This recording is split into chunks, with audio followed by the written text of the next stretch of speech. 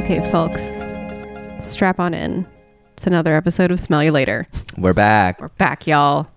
It's Tuesday. You know what that means. Well, right now it's Saturday, but I'm just like setting the stage. It's a new moon. Is it a new moon? I think it is, actually. People keep telling me there's going to be a pink moon, and that moon is still white. Like, I am lied to over and over again. Get your money back. Seriously, I'm hanging out my window trying What to does snap that the pink moon. mean? I don't know. I know what blue moon means. What does blue moon mean? Blue moon is when there's 2 full moons in a month. Oh. But is it blue? No. Then, like, what's I know. what's It's the a deal? lie. This whole big moon is... Big planet is out to goof us. I like the moon, like, as a concept, though. I just don't, like... I'm not one of those Zodiac girls. You know what? I actually deleted a bunch of my Zodiac apps, and no greater peace has been found than that. I have never had a Zodiac app because I see y'all getting dragged by them every day. And I'm like, I don't need this in my life. I can do this to myself. You know what I mean? What I would rather do, actually, is, like, read last month's horoscope and be like, yep, that happened. Nope, that didn't happen. Wait, what's your sign? I'm a Cancer sun, a Capricorn rising, and a Taurus moon. Wait, but what does that mean? Like, what is your sign, though? Like, which one? All 3. Well, that's the big 3, man. Aren't you... My sun sign is a Cancer. Oh, is that what you are? Sure. I don't know. Like, what am I even asking? You literally asked what my sign was. Right, but then you said a lot of them. Yeah. Well, that's like... I'm like, simpletons don't like see the sun sign. No. Well, I think that is what I mean. Okay. So, You're a Virgo. Yeah, and like all my placements are in Virgo. Wow. Shock. I think I'm an Aries rising, but I'm definitely a Virgo sun, and I don't know. I see it. I saw like 8 of my placements, and I think like 5 of them are in Virgo, and I'm like, well, that tracks. Yep. You know what I mean? I have a lot of fire sign placements, That's so sexy. which also tracks. Taylor Swift has that fire sign lyric. Ugh. It just means I'm emo and aggressive at the same time. Yeah, that tracks. Yeah. Mine just means I overthink everything. You're a control freak. Yeah. You overthink. Yeah. And hey, T is T. The planets were correct. The planets read us, and we could not. Once again, we've been read by the planet. I love that we started this and 4 seconds in, we're like, tangent. It's the smell you later way. Yeah. Yeah. Our intro last episode was fully a half hour. Truly. I think people just like scrubbed. They're like, who are you talking to? Let's get there. I was having a blast. As was I. It's fine. It's fine. I feel like when we record in person, I feel like more antics happen. Yes. That whole Zoom kind of dulls the magic. I know. But we're back in person. Back in person, spritzing up a storm. Exactly. Yeah.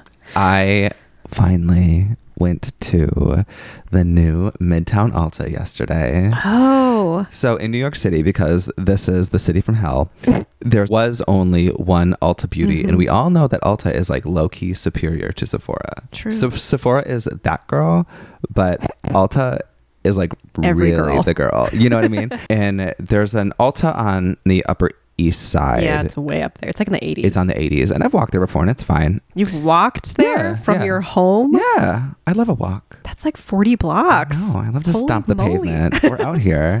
But last year, like pre-pandemic, I was stomping around Midtown, which is right by my old office. And I noticed that an Ulta was going up a block away from my office, which is like 3 blocks from my house. And I was like, oh, yes, It's over. ma'am. And I was in an Uber 2 weeks ago, and I look out my window, and there it is. She was open. And it's hot pink glory. And I was like, oh, shit. So Wait, I finally where is it exactly? I don't know. It's...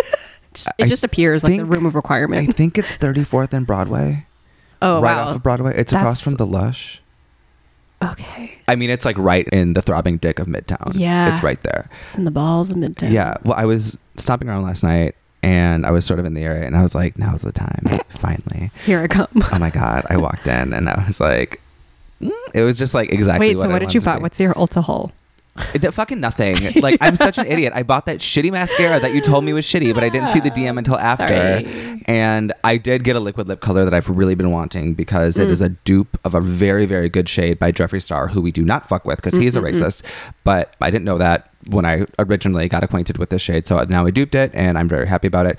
Yeah, I'm wearing the mascara right now, and it's like, it's fine. It's fine. It was a fight to get on. Really? but it hasn't stamped, and People I'm a little teary. love those CoverGirl mascaras, but they do not do it for me. I will say I have a purple one and a waterproof tube. What did I just say? I have a waterproof one and a purple tube, and I like it just fine. As like Yeah. I keep it at my desk if I like need it. I don't know. And it works just fine.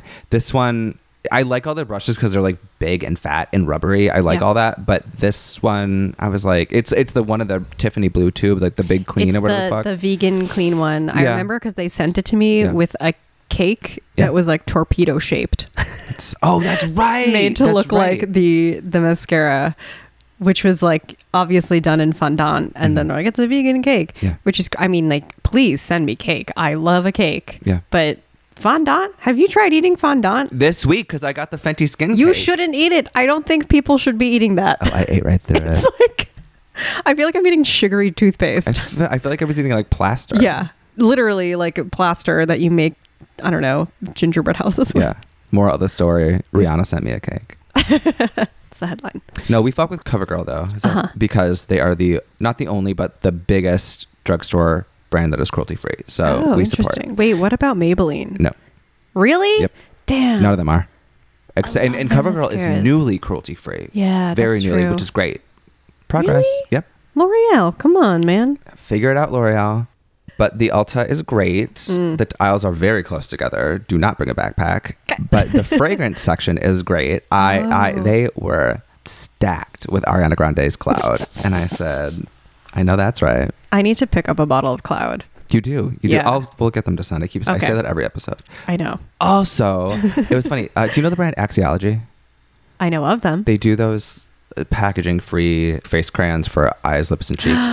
Right. They're actually very good. They sent them to me because I'm like really trying to get away from. I'm really trying to like incorporate packaging-free products into my actual routine. I love these products. Anyway, when they sent that, they had like the typical note, like, "Hey, thanks, hope you love this, whatever." I flip it over, and they were like, "By the way, we love the podcast, and you are the reason that we bought Ariana Grande's Cloud." And I was like, "Yes, Yo, we need to get some affiliate links. for real." Wait, how do those work again? I have no idea. I don't know. I'm a really bad quote unquote influencer in that I have no fucking idea how any of that shit works. You know what? I would take an Ariana Grande guest spot on Smell You Later over an affiliate link any goddamn day. I live 10 blocks from her. I can just pop over. Like, wait, what's that? Is it Troye Sivan, the sample in Before in my head? And he's like, "I'm a couple blocks away. I'm coming over. See you soon." This has gone on far too long. I'm a couple blocks away. I'm coming over. Oh my God, what a reference. It's not Troye Sivan. It's her best friend, Doug Middlebrook. Oh. But yeah.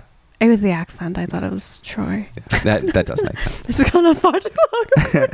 A I'm flustered. going to say that to everyone before I go to their house. I love that you just whipped that out. Yeah. So neat. That song keeps coming up in my just like Spotify algorithms. Every like third Instagram story you post has Ariana Grande in the background. And I'm like, I hear this. It's my daily mix one.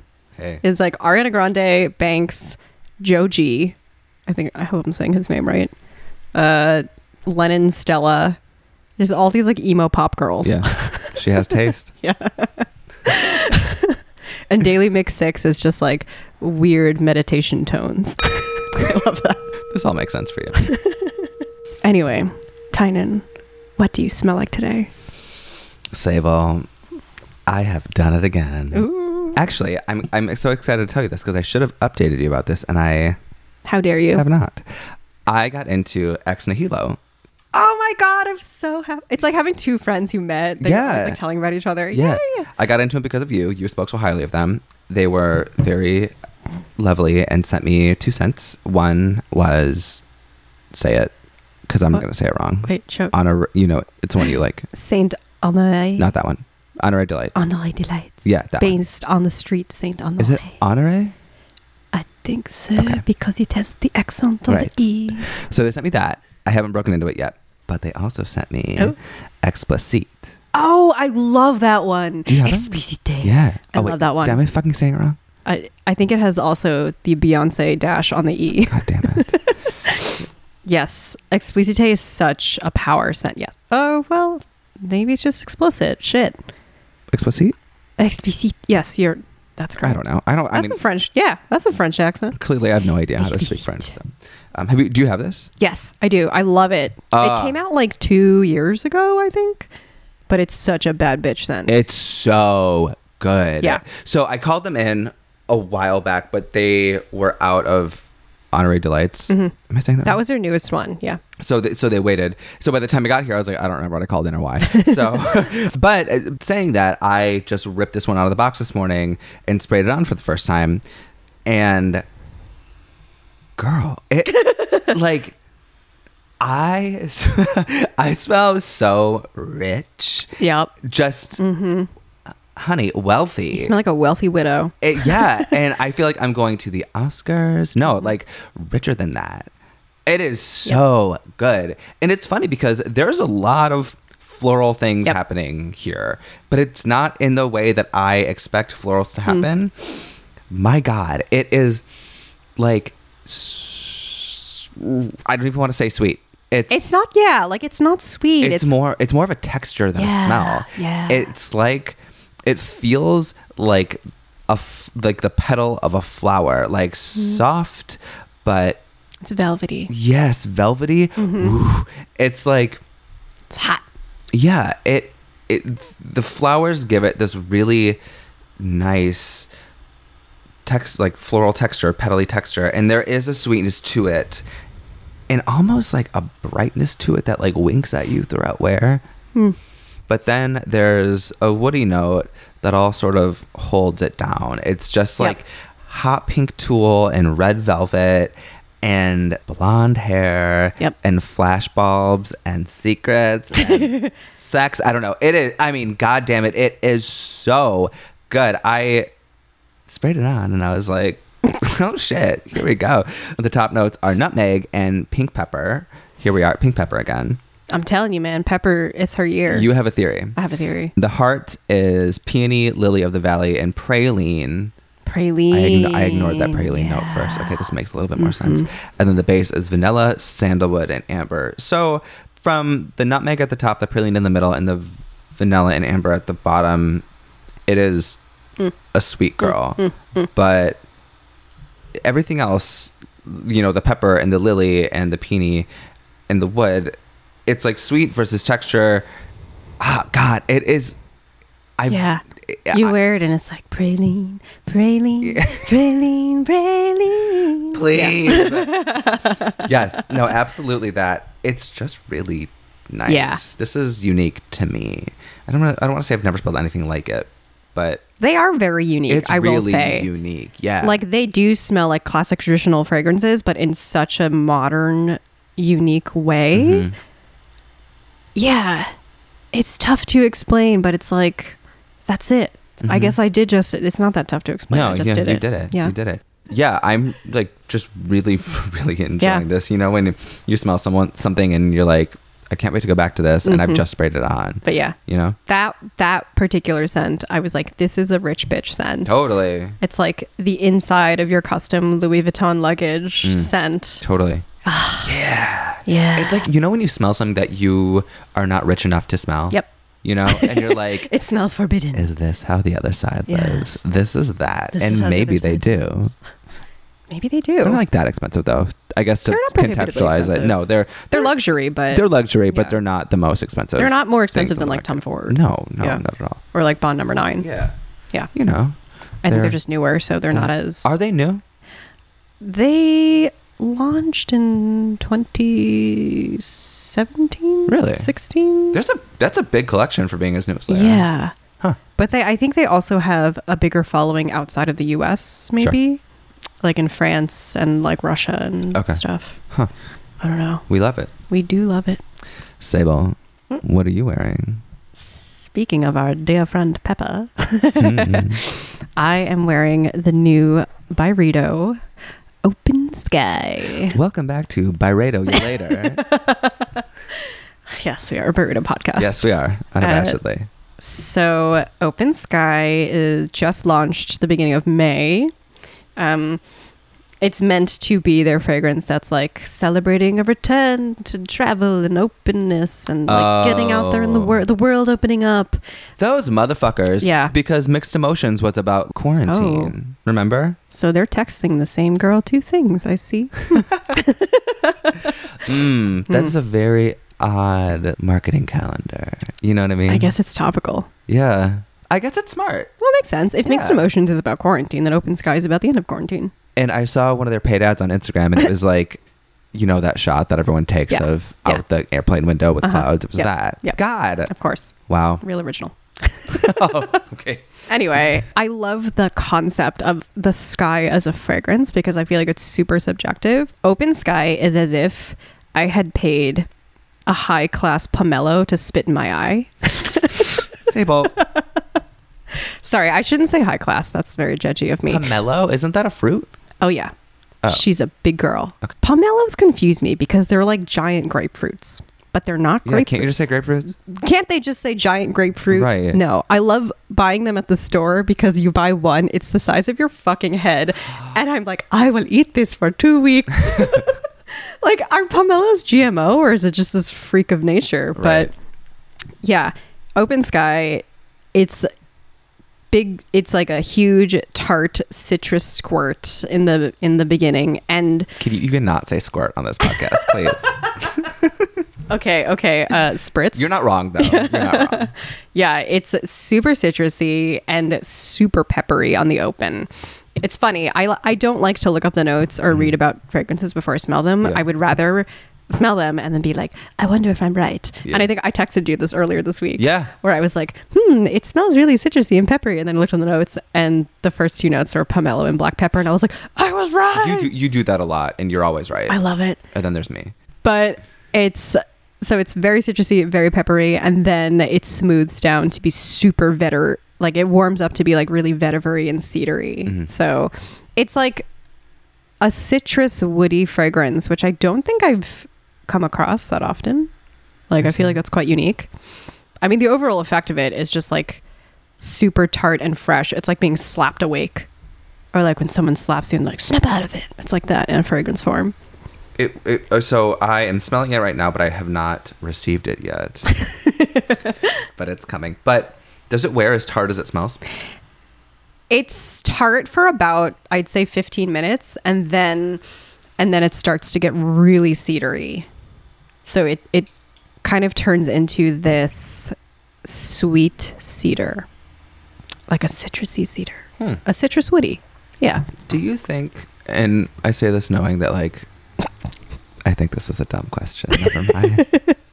Shoot. I was going to say, do you think that Byredo is focusing on putting out genderless scents?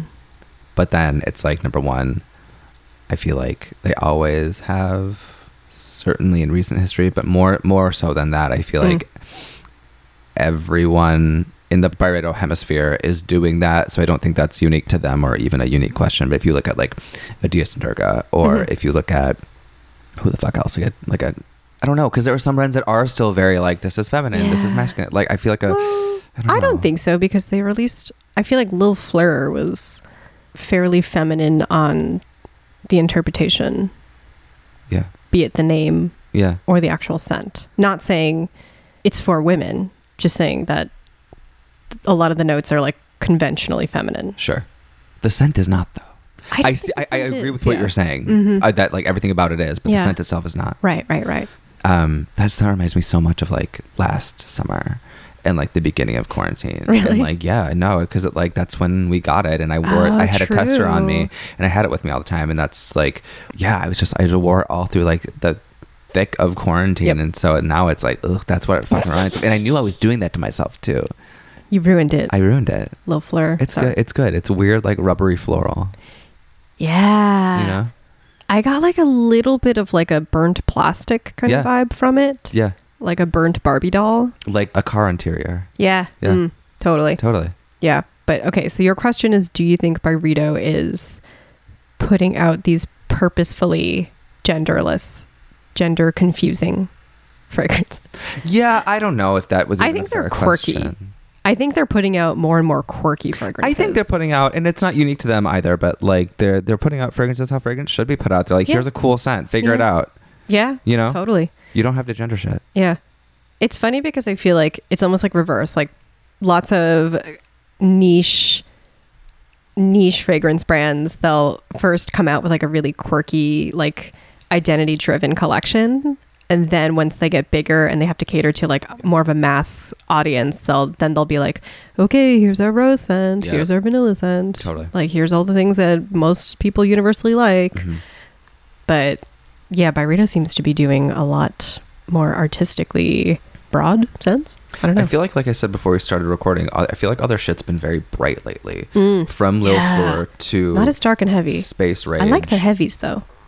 Wait, say it again? I like their heavies, but yeah, right. Yeah. I noticed from Lil Fleur to Space Rage, the Travis Scott scent to this. I feel like everything is very bright and bouncy in the last year, which is odd to me. Oh, and there's Mixed Emotions too, which I guess is not that. It's like it was kind of citrusy, yeah. It's very berry. It's like blackberry and resin. So I guess in that way, I guess that is an anomaly. Maybe I don't know what I'm talking about. I only smelled it on you, so I haven't smelled it by itself. Yeah. But I have this theory that pepper is going to be the thing. You do. Everyone's peppering their shit up. You're not wrong about anything, so this will happen. I think who's that, like NPD, the trend forecaster? Yeah. Like, hire me. Right. It's all about pepper and yuzu. Pepper and yuzu. And yuzu. Yeah. Anyway, speaking of something completely different. I tried, I failed. It's okay. Can't get every transition. Anyway, speaking of ingredients, as per our last episode's rant on clean beauty and sustainability, we wanted to talk to somebody who is all about that. Is all about that and has been all about that. Yeah. And what better person to have on the show today than Rosie Jane from By Rosie Jane Fragrances. Yeah. Her collection, she has a collection of 7 fragrances plus body care. And they're all pretty, how would you describe them, Sable? Like light fragrances, uncomplicated. I don't want to call them simple. That sounds rude, but you know, they say simplicity is the definition of elegance. I think they're very elegant scents, but they're not overly complex. No, yes, they are. It's a really nice broad collection that is cohesive in that, you know, one's a little woody, one's a little fruity, one is maybe a little bit more perfume leaning, one is their definitions of a skin scent, but they're all lightweight. They mold to your body well. Lovely, like inoffensive fragrance that they each have a perspective, but they all share like the same values. Yeah. And I guess like as a perspective, anyway, they've been, By Rosie Jane has been a clean brand since the beginning. And they launched in 2010 officially. Yep. And since 2010, obviously the clean beauty fiasco has really risen to be at the forefront of the conversation in the beauty space. So they were there before all of that happened, which is why we were very interested to see someone with an original perspective of having a clean line. And to be fair, to be clear, I think we all know how I personally feel about the clean beauty movement, if you've heard literally any episode of the show before, but we did not bring her on the show to interrogate her. Just a little bit.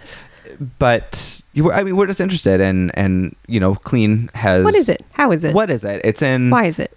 You know, we hear a lot about it in makeup and skincare, of course, and now hair care and now fragrance. So it's like, what does this mean? And I'm honestly interested in, like, you know, can you speak to this? What is this? We're like, can you explain what clean beauty is to us in 40 minutes? Thank you. Yeah. So we're very excited to have her on the show today. Yeah, she's a hoot. Yeah. So without further, I'm not going to say it. I always say it. Gah! Anyway. It's fine. Okay. So, hi, I'm Rosie from By Rosie Jane, and I am the founder of By Rosie Jane, which is a clean beauty and fragrance brand. Beautiful. Short and sweet. We love it. Yes. It's my Australianism. It makes everything we just like to say it exactly the way that it is. I love that. I love the efficiency. So your brand, By Rosie Jane, started how long ago? I launched By Rosie Jane officially in 2010. Oh, Why did I think it was so we're- longer ago? Yeah, it was, we weren't obviously what we look like today, but it was, I had been wearing a fragrance that I had mixed for myself, God, in 2007 must have been. And then I sort of, through much pushing from friends and clients at the time, they were like, you should put this in stores. So I was like, all right. And I kind of, it was really like this, stepping stone to where we are now. So that's kind of how I started. And then we officially sort of became like a proper brand in 2010. Wow. That's so fascinating. And before we go on, can you just tell me a little bit about like when you say you were mixing it yourself, like how does one, how did you do that? Yes, I mean, we're fascinated by like DIY. were you a perfumer beforehand, or were you doing it just for fun? What were you using? How did we get there to then go there? So I was not a perfumer, and I mean, I would not even class myself as a perfumer now, really. I think that's such a technical, like skilled job. I do everything from emotion based, and it's almost sort of the way I built my business as well. Is like I'm just going to sort of jump in and see how far I can get and research along the way. But I am a makeup artist by trade. That's really where my beginnings started. And when you work so closely with people, you're very aware of the way that you smell. So, Sure. and I think you have this, as a makeup artist, you're really literally like on top of people. So I was like, you know what? I think I'm going to make a signature scent just for me. I want it to be my calling card. It was very like kind of romantic the way that it started.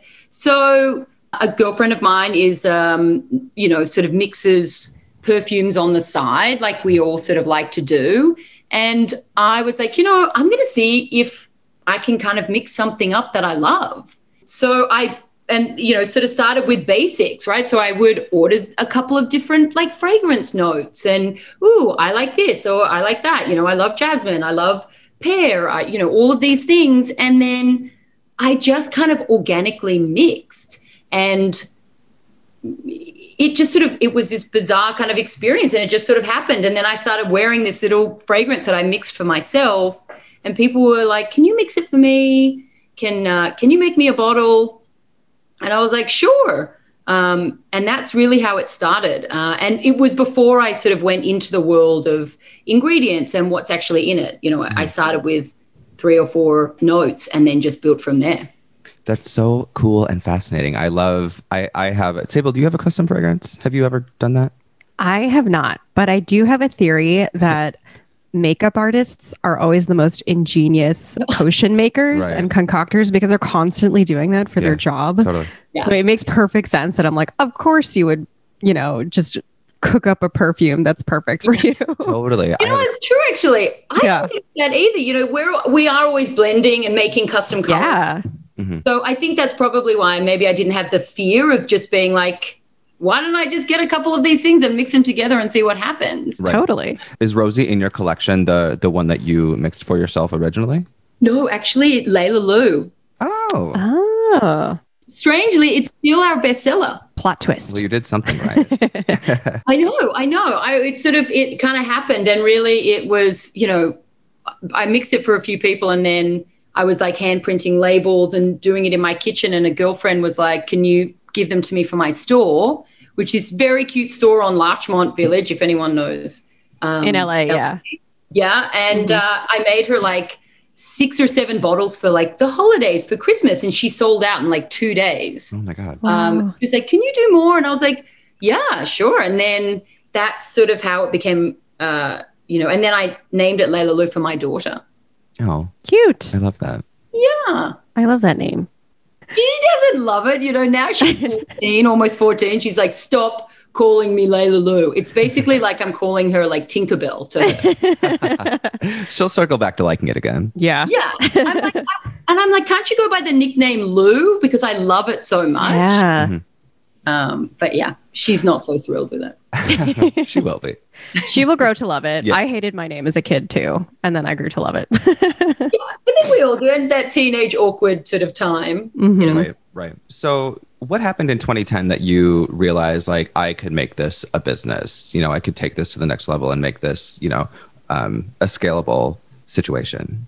Yeah, I think it's because I started like really in its most basic form. I was like, wow, people are really enjoying this. And, you know, I never thought of making perfumes. It wasn't something that had ever really entered my thought process. So I think and again, I think as I was building it, I was kind of like, you know, every month I was like, this is cool. This is great. You know, it's kind of finding its feet. It was, you know, more of a very organic experience. I had made a cheek and lip product actually called Rosie Jane. And so I had like a little sort of dabble in the product business and getting it into stores. But in the crash of 2008, everything kind of fell apart. And I was like, you know, wearing this fragrance, and then a girlfriend that's when she was like, let's do this, put it in my store. And I was like, okay, you know, and that's sort of how so I had the backing there of business kind of mind, I guess. I just didn't think that this was going to be the thing that really pushed me into full business mode. I thought it would be makeup. Did the lip and cheek tint, did it come in a little tin that you slide open? It came in a little white pot, like a little flip top with a little tiny mirror in it. Oh. And it was, listen, we got a lot of sort of cult following. It was the first idea of a almost like a gel-based cheek and lip. I designed it because I, as a makeup artist, would put lip gloss on the cheeks of my clients because I love the way that the like MAC lip gloss, right? Like on their cheek. Yeah. But it was so sticky. Your hair would stick to it and it was a disaster. But I just love the sort of sheerness. So that's where I sort of was like, you know what, I'm going to make this a product for everyone. And that's kind of how it started. So I think I always had that sort of entrepreneurial push under there. It was just that the fragrance, I was like, I would never, what are you talking about? I'm not selling fragrance. Humor. I think I had that product actually, because I remember when I first saw By Rosie Jane perfumes, I was like, wait, I thought they did makeup. Yes, right. It was this very, I mean, if I was like, I want to do makeup, I love makeup, this is going to be my thing. And yeah, it really, you know, the universe works in mysterious ways. It just took a serious right turn. And sure did. Yeah. But it was amazing. And that's why in 2008, that's when it sort of happened. Like everything, all the baby stores started to shut down. It was really, really scary times for everyone. And there was no makeup industry either, right? Everyone, all of the big studios were like, we don't have budgets. You can't, you know, our day rates went from, you know, basically a quarter of what they were. And it was kind of it was just a wild time. Definitely. How did you come up with the concepts for the fragrances? Because you are there seven? Seven, I believe. 7 now? And they all have people names. They do. They all have people names. So 3 of them are named after my children. 1 of them is named after me. And then the rest are named after like generally what they're inspired by. So I really work from a place of what I like. That's how I mix everything. That's what I will look at the line and I'm like, okay, what do I feel like I want to wear right now? So Rosie fragrance specifically, I mixed actually when I was pregnant with William. Gosh, did you see I lose track? And because I couldn't smell a lot of things, like I was just like, oh God, I'm just overwhelmed. And when you're pregnant, you smell everything so strong. So Rosie is almost like it's a pure skin scent. It doesn't really have any strong notes in it. And it was like my nose meditation. It was like a break for me. And I just wanted to feel clean and relaxed. And, you know, I was just exhausted. So that's kind of how that fragrance came about. And I think all of them at all different times that I've mixed them really come from something that I'm craving. It's always from a very personal experience or memory, and generally what I would wear. So I will wear the fragrances the entire time that I'm mixing them, tweaking and changing. And, you know, and if I don't wear it and I don't love it, then we don't bring it to market. That is actually my next question. And forgive me, you may have just answered it, but how do you know? I'm always interested to know, like, how does one know what to take to market and what not to? Because I was reading Chandler Burr's book, The Perfect Scent, and he was talking about when Sarah Jessica Parker was approached by Coty, she was like, I have the perfect idea for the perfect scent that I want to make. And she explained it, and they were like, no, that will never sell. So they ended up with Lovely, which is a very lovely scent, but it was not at all what she wanted to do. So how do you know what you like versus what the wider general public is going to like? Is it a gut feeling to know this is next for us, or is it like a marketing brief? I mean, I think because we are a smaller brand and we're really a small team, we don't have the benefit or sometimes it can be not a benefit of all of the market research. Mm-hmm. So we really have to kind of come at it from a place of what do we like? What do we think our line is necessarily missing? And that's really how we do it. When I'm mixing, I will write almost like a story, right? Like a paragraph of what I'm trying to capture. And then I can kind of, sit and then I can mix, okay? Because I'm trying to hit certain elements. But, we've in the almost 11 years since I launched, Layla Lou officially, we've only brought out 7 fragrances because I really like to live in a fragrance for a long time. And I don't always think that we need to add something. And sometimes I think when you're a bigger company, there's pressure, like a new, what's new, what's happening, what's coming out. You don't have this, you don't have that. I'm like, but for me, it's really about it still sort of remains always very personal. That must be great as a smaller company that you don't have, these big corporations bullying you into making more releases. Right.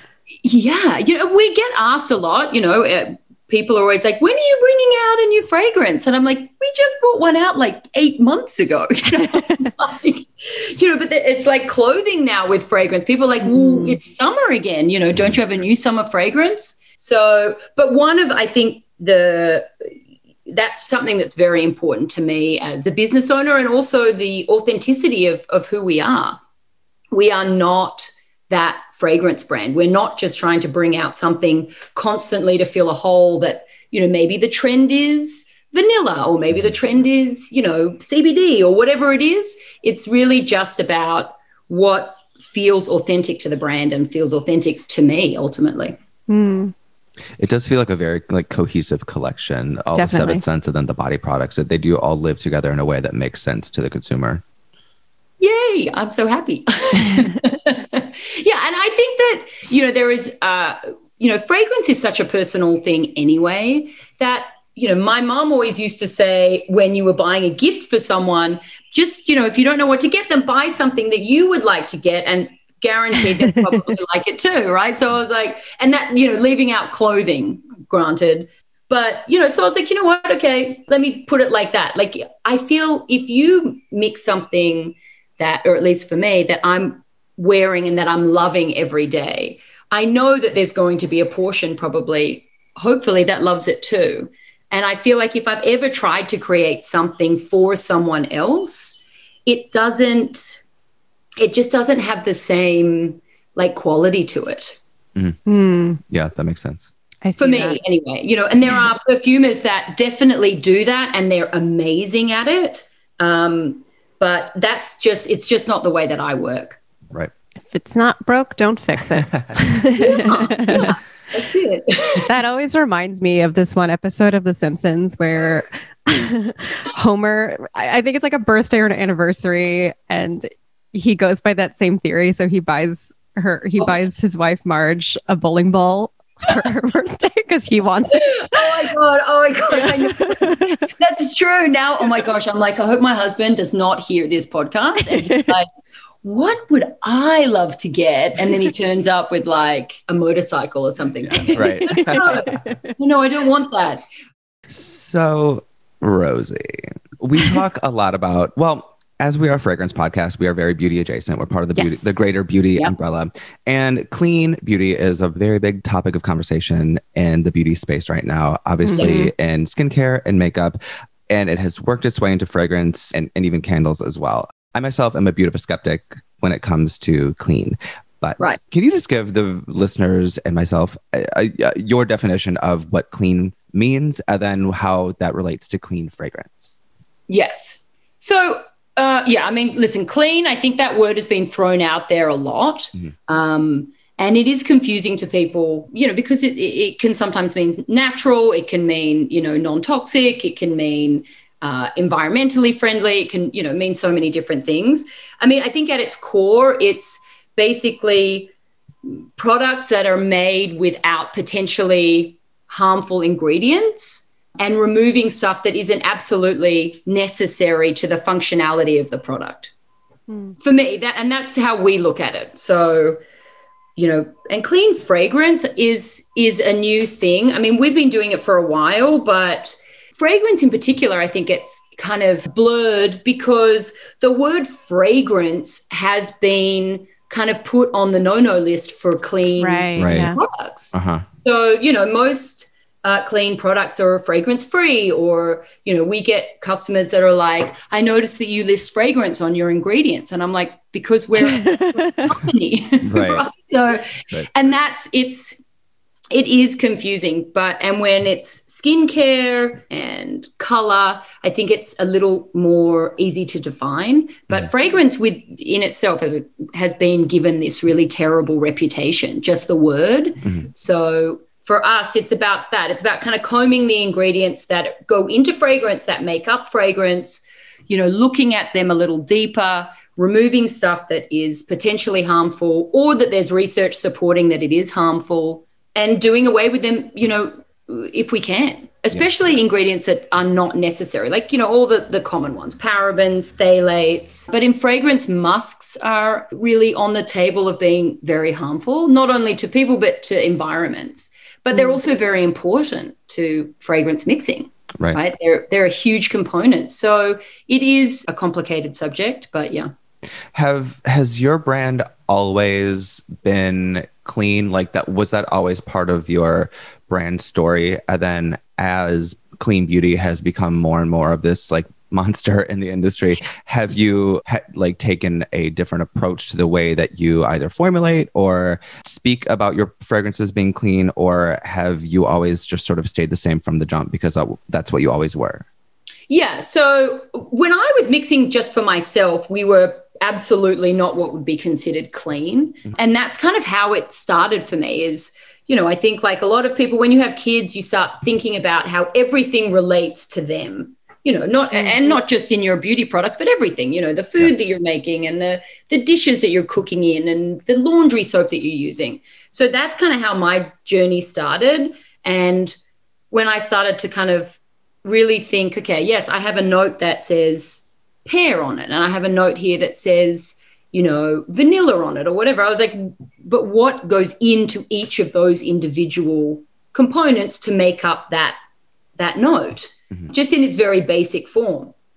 And that is kind of how that journey started. And then I started reading a little bit more about it. And, with Layla, I was breastfeeding, and so your babies are touching you, their hands are in their mouth. And so that's when I had this fragrance that I was wearing, and I went to a fragrance house and I was like, look, I love the way that this smells. I'm not super thrilled about a few of the things that are in here. Can you help me understand that? Can you explain to me? It really, I was like, this would be cool if I could keep this smell, but not have X, Y, and Z in it. And that's really how it started. So we were clean from the get-go, but we would say made using clean and natural ingredients. And at the time in 2010, people were like, I don't know what the hell you mean by clean. We're just going to go with the natural. And so people would be like, this is the best natural fragrance on the market. And I was like, we're not natural like that.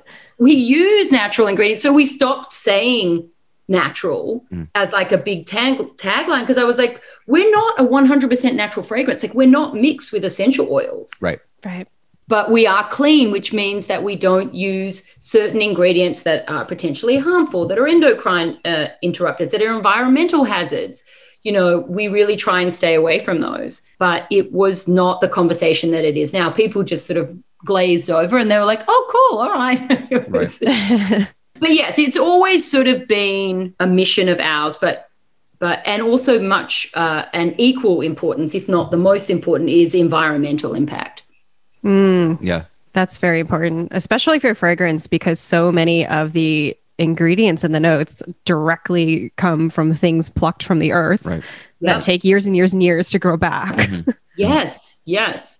And also they use a lot of resources, water and land and all of these things that, I don't think people truly look at the full picture because, I think as just everyday consumers, why would you? You want just someone to give you some nice, like clean facts that feel good, do good, great, I'm in. Right. And that's why I think it falls on the responsibility really of the brands and these big brands to be like, okay, how can we make this more sustainable? There's just so much there that I think that we can do as founders.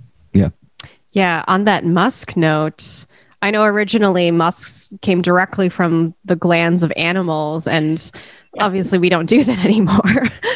Nor would you, because they are the most, I don't know if you've ever smelt an animal musk, but it is. Oh, it's noxious. Oh my God. It's like nauseating, right? I'm like, I can't believe that they ever used this. It just feels horrendous.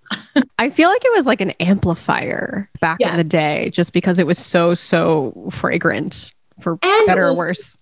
Yeah. In the Egyptian times, they were like, oh, this, animal uses this to attract the female version of itself. Yeah. Let me try and do the same, and then they didn't have the same effect.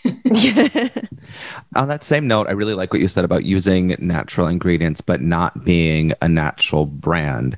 Yeah. I think that the use of synthetics in fragrance has been really demonized, and because it sounds kind of scary, and obviously natural sounds better, but we know that natural ingredients across the board are not always sustainable. The best for sustainability within, your sourcing, or even the wear. You will get more longevity out of a synthetic note.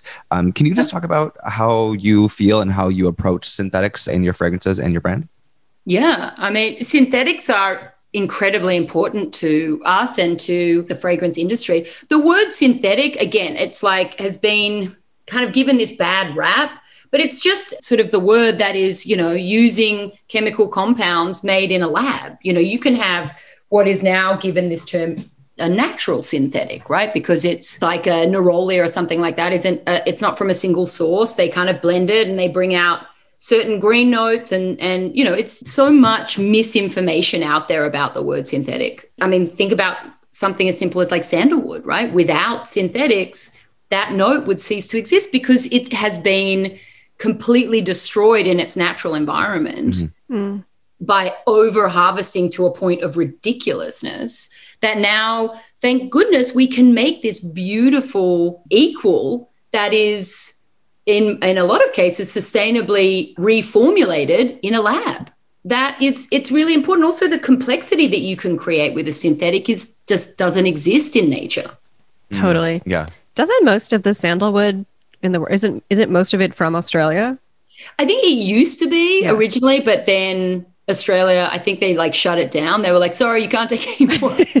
We're keeping this. It's just for us. And so now I think a lot of it comes from Asia, right? Right. Yeah. Mm-hmm. But that's the thing. The technology of mixing fragrance compounds is moving quite quickly, wonderfully. And so they're able to create the most incredible likenesses that have these longevity in them. They are, as I said, sustainably done. They're created in a completely non-toxic way. And you get consistency as well with synthetics, which in naturals, you don't always get consistency. Yep. Mm-hmm. Right. There are a lot, I feel like more and more emerging fragrance brands, and they're usually quite luxe, artisanal, niche brands that their whole thing is a natural fragrance brand.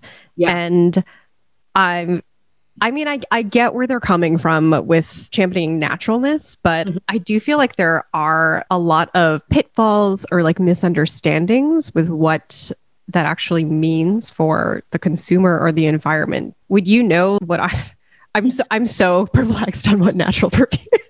It is confusing because, you can use natural, what would be considered natural synthetics, right? Everything that goes. So neroli is a great example because it's so goddamn expensive, to buy as an essential oil. So now what they do is they make these natural synthetic versions of it where it smells like the neroli that you love, and it's made with plant-based materials, but it's not single source. So, maybe it definitely has neroli in it, but it's like not the $15,000 a pound one. It's, and so that would fall into what would be considered natural fragrance as well, right? So natural fragrance. I mean, there are brands that are 100% what would be considered essential oils, and natural.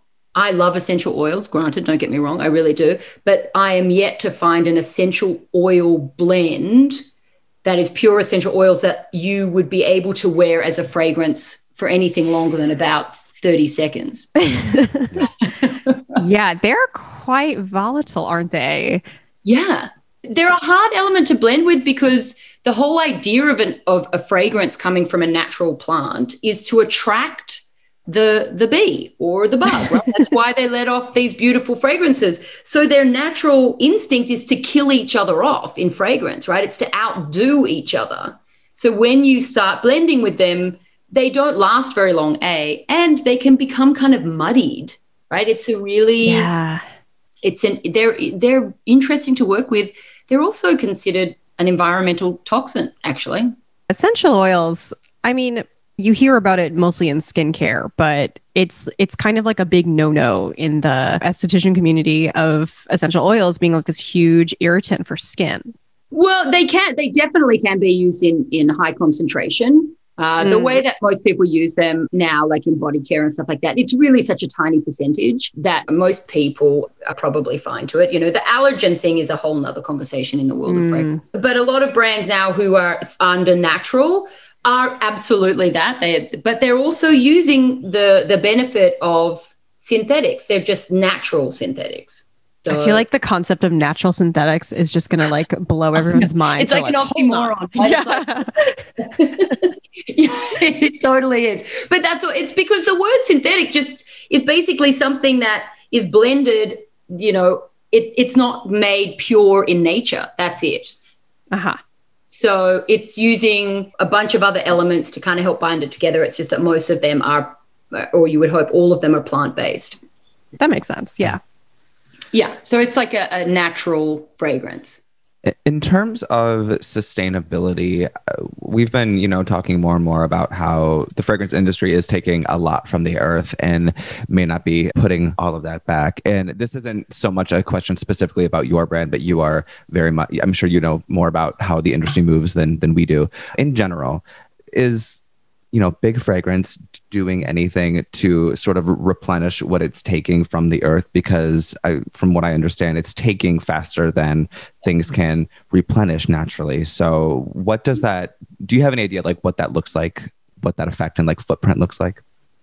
I mean, the direct numbers, no, but 100% what you said is true, right? So the demand for all of these natural elements and also just the producing of the componentry, all of these things, right, that is outweighing what can be put back at the moment. Right. And that's why sometimes I think with the fragrance ingredients specifically, like, even if you think about something like a lavender, right, just the amount of water and farmland and natural resources that it takes to pull all of this stuff, and they're producing it so fast that there's shortages everywhere, which is why all these prices are going back. These really big fragrance brands, I think, need to take much more of a stand and helping the industry move forward into a more sustainable and survivable way, right? Like with the population growth that we have, with the demand that we have, it's so hard to sustain all of the stuff that is being taken, all of the natural resources that is being taken out of the planet right now. And all we get in return is a bunch of empty packaging. Right. Yeah. And, we were just talking about how, nothing is really getting recycled the way that we think it is or at all. Do you think there is a future in more genuinely sustainable packaging for a liquid fragrance? Yeah. Or is it that we have to sort of rethink the medium that the fragrance is taking. You know, maybe it's coming in a solid that with a dissolvable component. Maybe we do move away from glass and plastic completely, but that means we have to change the juice. Like, is there any hope? I mean, I think there is, our biggest thing that we're always trying to get rid of is the pump, right? That's the, because the glass itself, luckily for fragrance, no one wants their fragrance in a plastic bottle, thank God, right? But glass is a wonderful recyclable unit. It's infinitely recyclable. Basically, almost every local recycling plant can recycle glass as long as it's not too small. Right.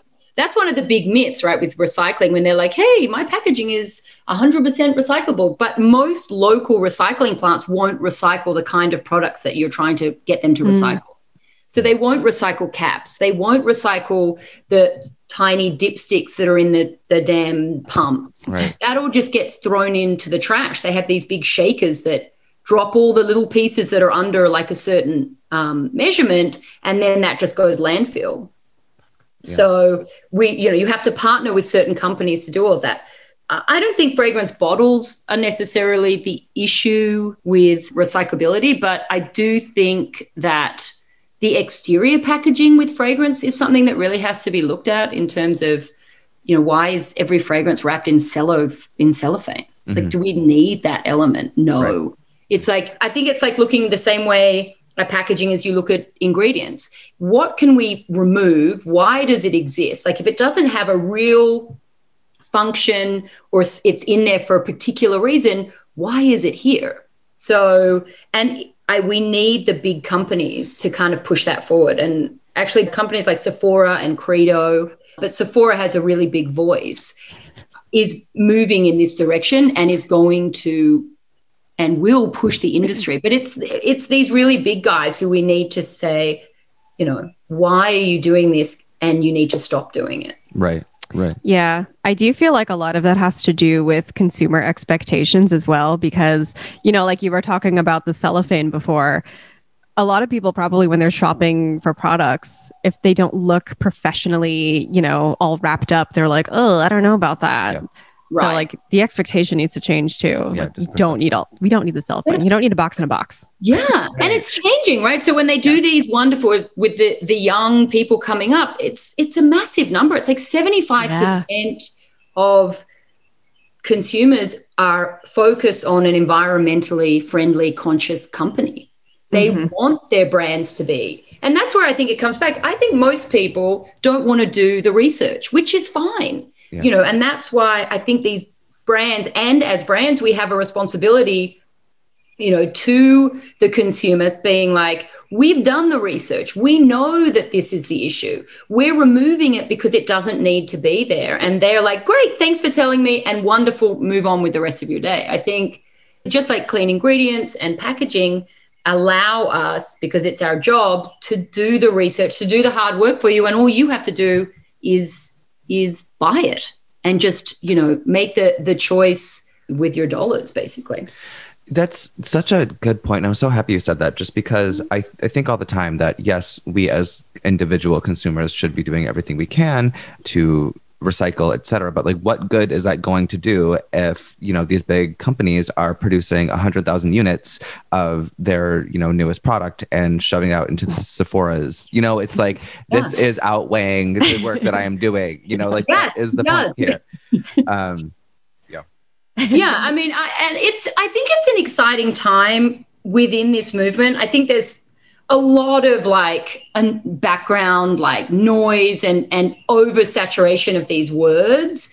But I think like any movement, it always has to kind of come to this massive point, and then it kind of resets itself and it finds its sensible lane. So I hope that that's what's going to happen. But it is going to take these mega brands to be like, we are making a stand against this, and this, whatever works for them. And it will change. It will. I mean, I hope desperately every day, because as I'm sure you guys know, beauty is the number one contributor to plastic waste. Oh, yeah. Yep. I mean, it's almost like terrifying to me. Right. Yeah. Right. You're right. The things that are technically recyclable don't get recycled. And we were ranting about this the other week about how it's so difficult to properly recycle beauty products, and the companies that offer, oh, we'll take your empties and we'll give you all these disposable boxes and collection bins. Like, they're very expensive to participate in, actually. They're real. I mean, we do it. So we have people send back their components, and it's the bottles are not the issue, as I said, right? It's the little pieces, right? The rollables and the caps and all of that kind of stuff that we have not been able to figure out a better way to do it. But we work with a company that recycles everything for us, and it's expensive. Mm-hmm. Is it TerraCycle? It is. Oh my God. They have the monopoly. The company that does it. No one else does it. I know, which is why I'm like, is this why they can put their prices so high? Yes. I'm like, they have a monopoly. Damn you, TerraCycle. Although we love you. I know. You evil genius. It is. They're doing something extraordinary, but that's the thing. It's like, and it's the plastic thing. This is made with recyclable plastic. I'm like, yeah, but it's still plastic, right? That's the problem, is that plastic just never goes away. You can turn it into a T-shirt, a bag, roofing, whatever you want. The reality is once it's made, it will be there forever. Creepy. It is. I know. That's the thing. I'm like, that's why if we can push people to move away from plastic, like that's the big one. But at the same time, it's kind of this horrible situation because plastic is very important to so many things. Mm. And I can't imagine life without it, right? At the same time. Right. It's just we need to be able to remove it from things that don't need to be made from plastic. Totally. Yeah.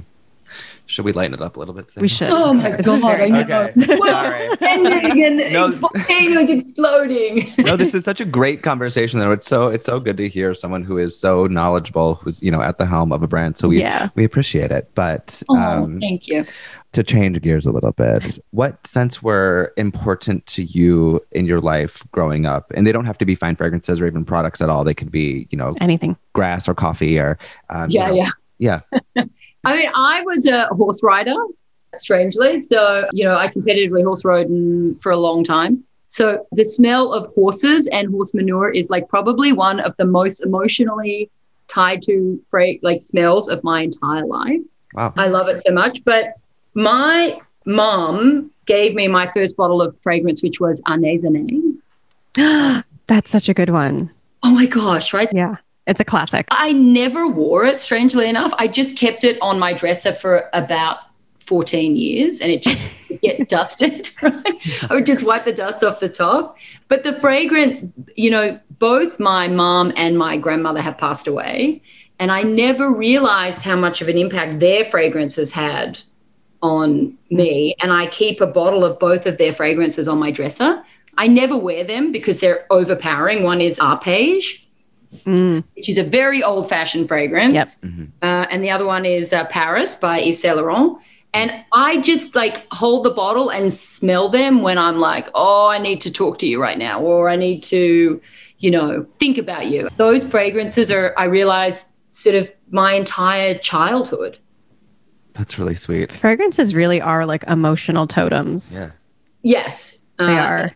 It's what's so amazing actually about making fragrance and kind of going through the journey of when I'm trying to create something is what the individual notes themselves absolutely take you to this pinpoint, right? In time. It's like I smell Arpège and it takes me to the bathroom where my mom would curl her hair and get ready. And I can remember the radio being on and I remember the station that it was, it's like this picture perfect kind of, it's like a photograph in your mind. But it's weird where it takes you, right? It's not like it takes me to her in some beautiful flowing gown. It's like her getting ready in the morning, curling her hair to go to work and telling us to hurry up and get ready for school.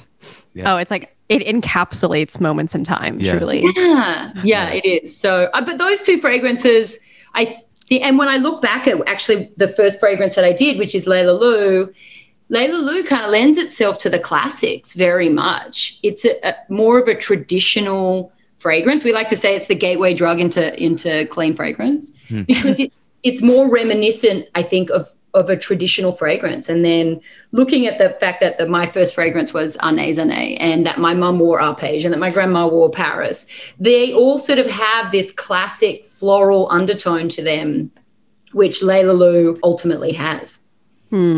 We talked about Rosie, right? Yeah. A couple episodes back, and I'm not a big skin scent girl. And Sable is a little bit more aligned to them than I like am. a skin scent. But we both really, really like Rosie. Yes. And it's more like, I don't know, there's just something about it it's most skin scents to me are like woody and musky in very not pleasing ways, but Rosie is kind of like airy and cottony in a really lovely way.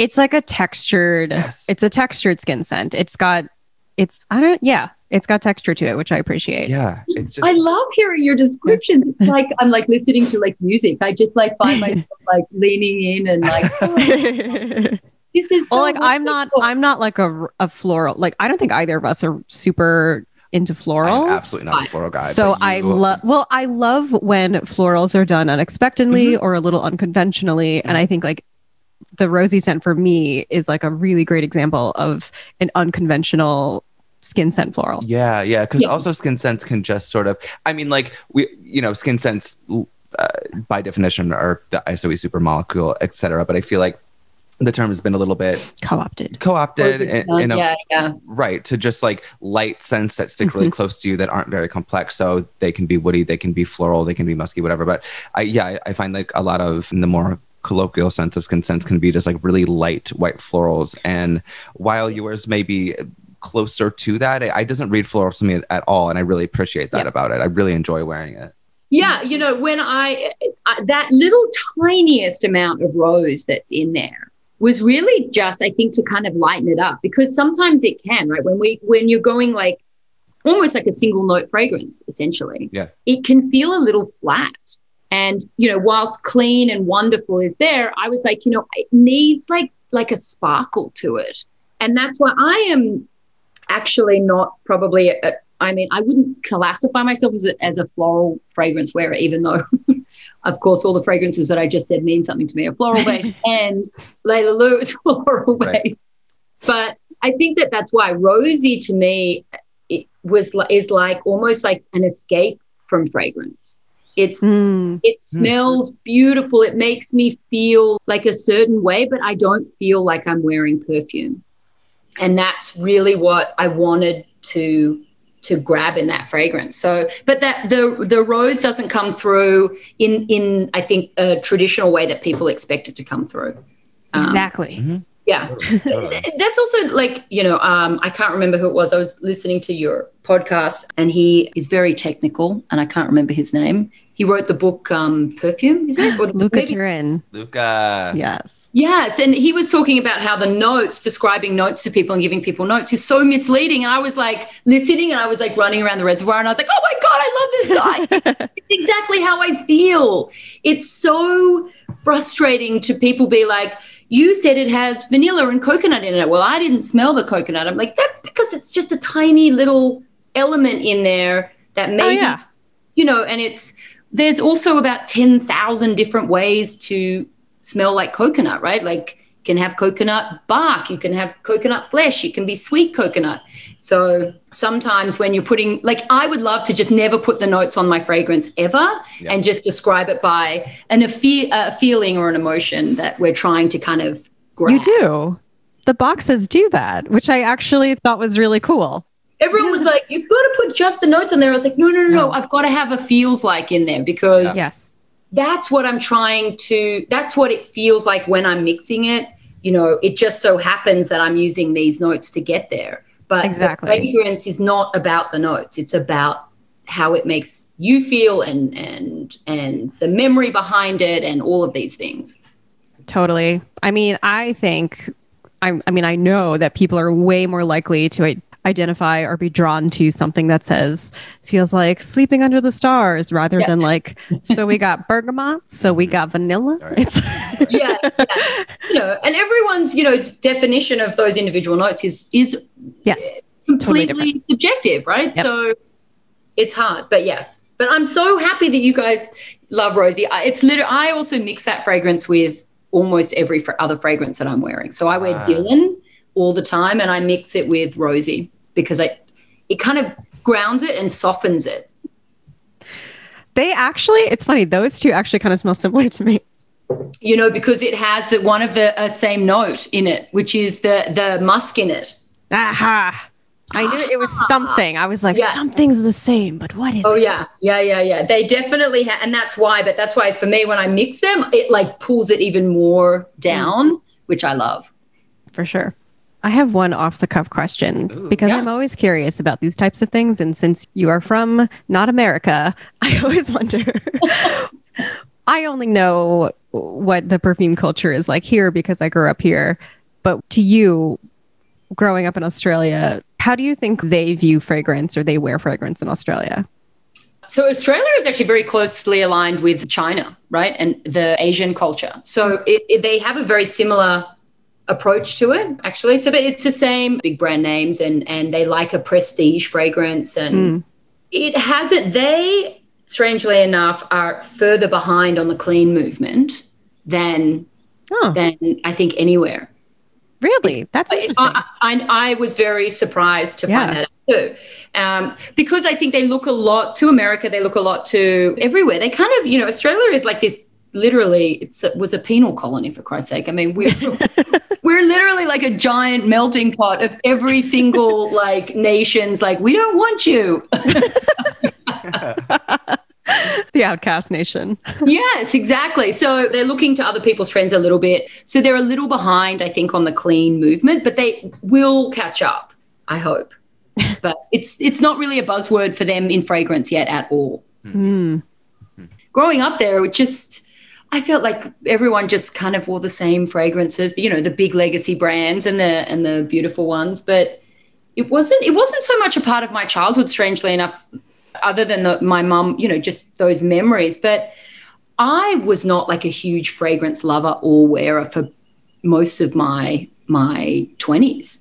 I didn't really have a signature scent. I didn't really have a fragrance that I would go to, which is why I think when I started mixing, they always sort of come from a place of lightness, like an ease to wear, because I don't love a fragrance that is overpowering and that I can smell forever. It just, it's not, So yeah. Wow. That's funny. I would have thought that Australia would have been like very, very on the clean and sustainable movement from the get. Sustainable, they are definitely, but the I don't know. So we launched obviously Clean at Sephora, I think, here in 2018. Yep. And Australia is just now launching their clean movement in Sephora. Oh, wow. Damn, catch up, guys. Yeah. I know, right? Like, this is strange. And we launched in Australia middle of last year. Gosh, I want to say some there. And then now they're like, yay, we're so excited to be launching the clean, you know, seals and clean everything. And I was like, that's wild to me that it hasn't been at the forefront. It's just, I think America actually is really the reason for the clean movement to be. I mean, I think that Europe, of course, has already done it, but they've sort of been doing it as like a stock standard. You know, you can't call stuff out in Europe because they're like, of course you're not using parabens and phthalates because no one is, right? Right. Yeah. I mean, America is all about capitalism, so. They find a good slogan and they go with it. Oh, yeah. You know, I think they are really like pushing. I mean, Sephora is kind of, you know, being the one like driving this, like, you know, we've got to get these products cleaner. What does clean mean? I feel like they really helped actually define clean in a way that I wasn't even expecting, because we've been clean for a while and people were like, oh, okay, now I understand what clean means. Now I can go and I can sort of see a full breakdown of what is not included in clean products and what, you know, and that has been so important in the education. There's still a long way to go, but it's been so wonderful to have someone kind of be like, this is what we're saying. We're kind of giving the parameters right now. Even if they're not all perfect, it's like, here's a starting point. Let's all go from here and move forward. Yeah, it gives brands something to aspire to and like clear delineations of what, you know, what's appropriate. Yeah. And Credo, actually, Credo has really been, they were the first ones to sort of say, hey, we're going to start stocking brands that only do this. And again, and it's helping consumers kind of understand the difference between the two. But the word clean, it's just, we used to say if we put clean on there too much, people are just going to think that's the way that the fragrance. Yeah. Right. There is a fragrance brand called Clean. I know. I'm like, that's got to be unfair, right? It's like having a brand out there called vegan. I'm like, no, you can't. You're not allowed to be called that. We'll send them a cease and desist. Yes, right. Yeah, that would be great. You're totally unfairly, like in Europe, you've got an unfair advantage. Well, of course you're clean. You know? That got kind of spicy. It got a little spicy. I love that. I love how she was like, the smell of horse manure. Oh my God. Is so reminiscent of childhood. And I was like, that's funny because the smell of horse manure reminds me of horse cops in New York City. I thought you just said horse cock. I'm so sorry. Different parts of the animal. Yeah, that totally threw me for a loop. Yeah. But cool, right? Yeah. I don't think horse manure is like objectively a bad scent. It's just like whatever you associate it with. You know? I'm going to disagree with you on that one, but I appreciate your openness. It's just like a natural, I don't know. As far as like shit smells go, like theirs is not the most offensive. Anyway, I also like that she wasn't afraid to swear. Yeah. That's my girl Rosie. Love an Aussie. No, it was dope. I remain a skeptic, obviously, of the whole clean everything, but I appreciate her sort of outlook that it was, you know, not only ingredients, but also, what am I trying to say? Like, you know, how the ingredients do or do not interact with your body, but also, you know, how they fuck with the environment and just like the bigger, wider conversation of how much is in any given formula. Usually just such a tiny amount. Of anything. Of anything, like yeah. of any one thing. Yeah. If it's, you know, how much do we need to get to this end goal without, you know, sacrificing the integrity of the product. Right, yeah. Yeah, I don't know. I wasn't quite sure what we were getting into with that, but I really enjoyed it, and I don't feel like we were finessed. Yeah, you weren't hoodwinked. Yeah, which I appreciate. Not on our podcast. Can't hoodwink the hoodwinkers. We don't hoodwink our guests. No, too much. No, I would never invite someone on in bad faith. No, we're not like the British tabloids. No. I don't know. I was just binge watching Ted Lasso. So I was just like, man, these British tabloids, they just got a bad rep. Never us. Anyway, I like continuing these conversations about sustainability and quote unquote cleanness in fragrance because I really don't think that any one brand approaches it the same way.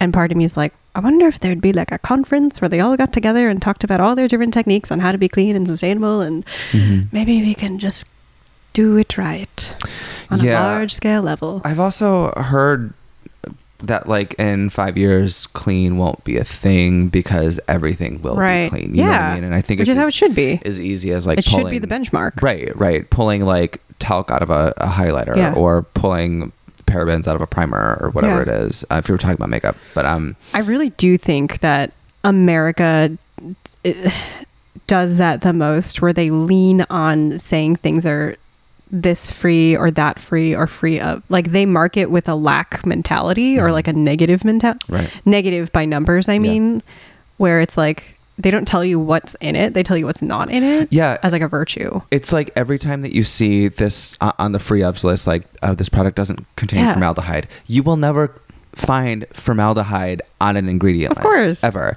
And like also like trace amounts of formaldehyde are naturally occurring. They're in fruit. You know what I mean? So it's like a byproduct of fermentation. Like take that off the free ups list. You know what I mean? Like no one's congratulating you for not putting gasoline in your blush. Yeah.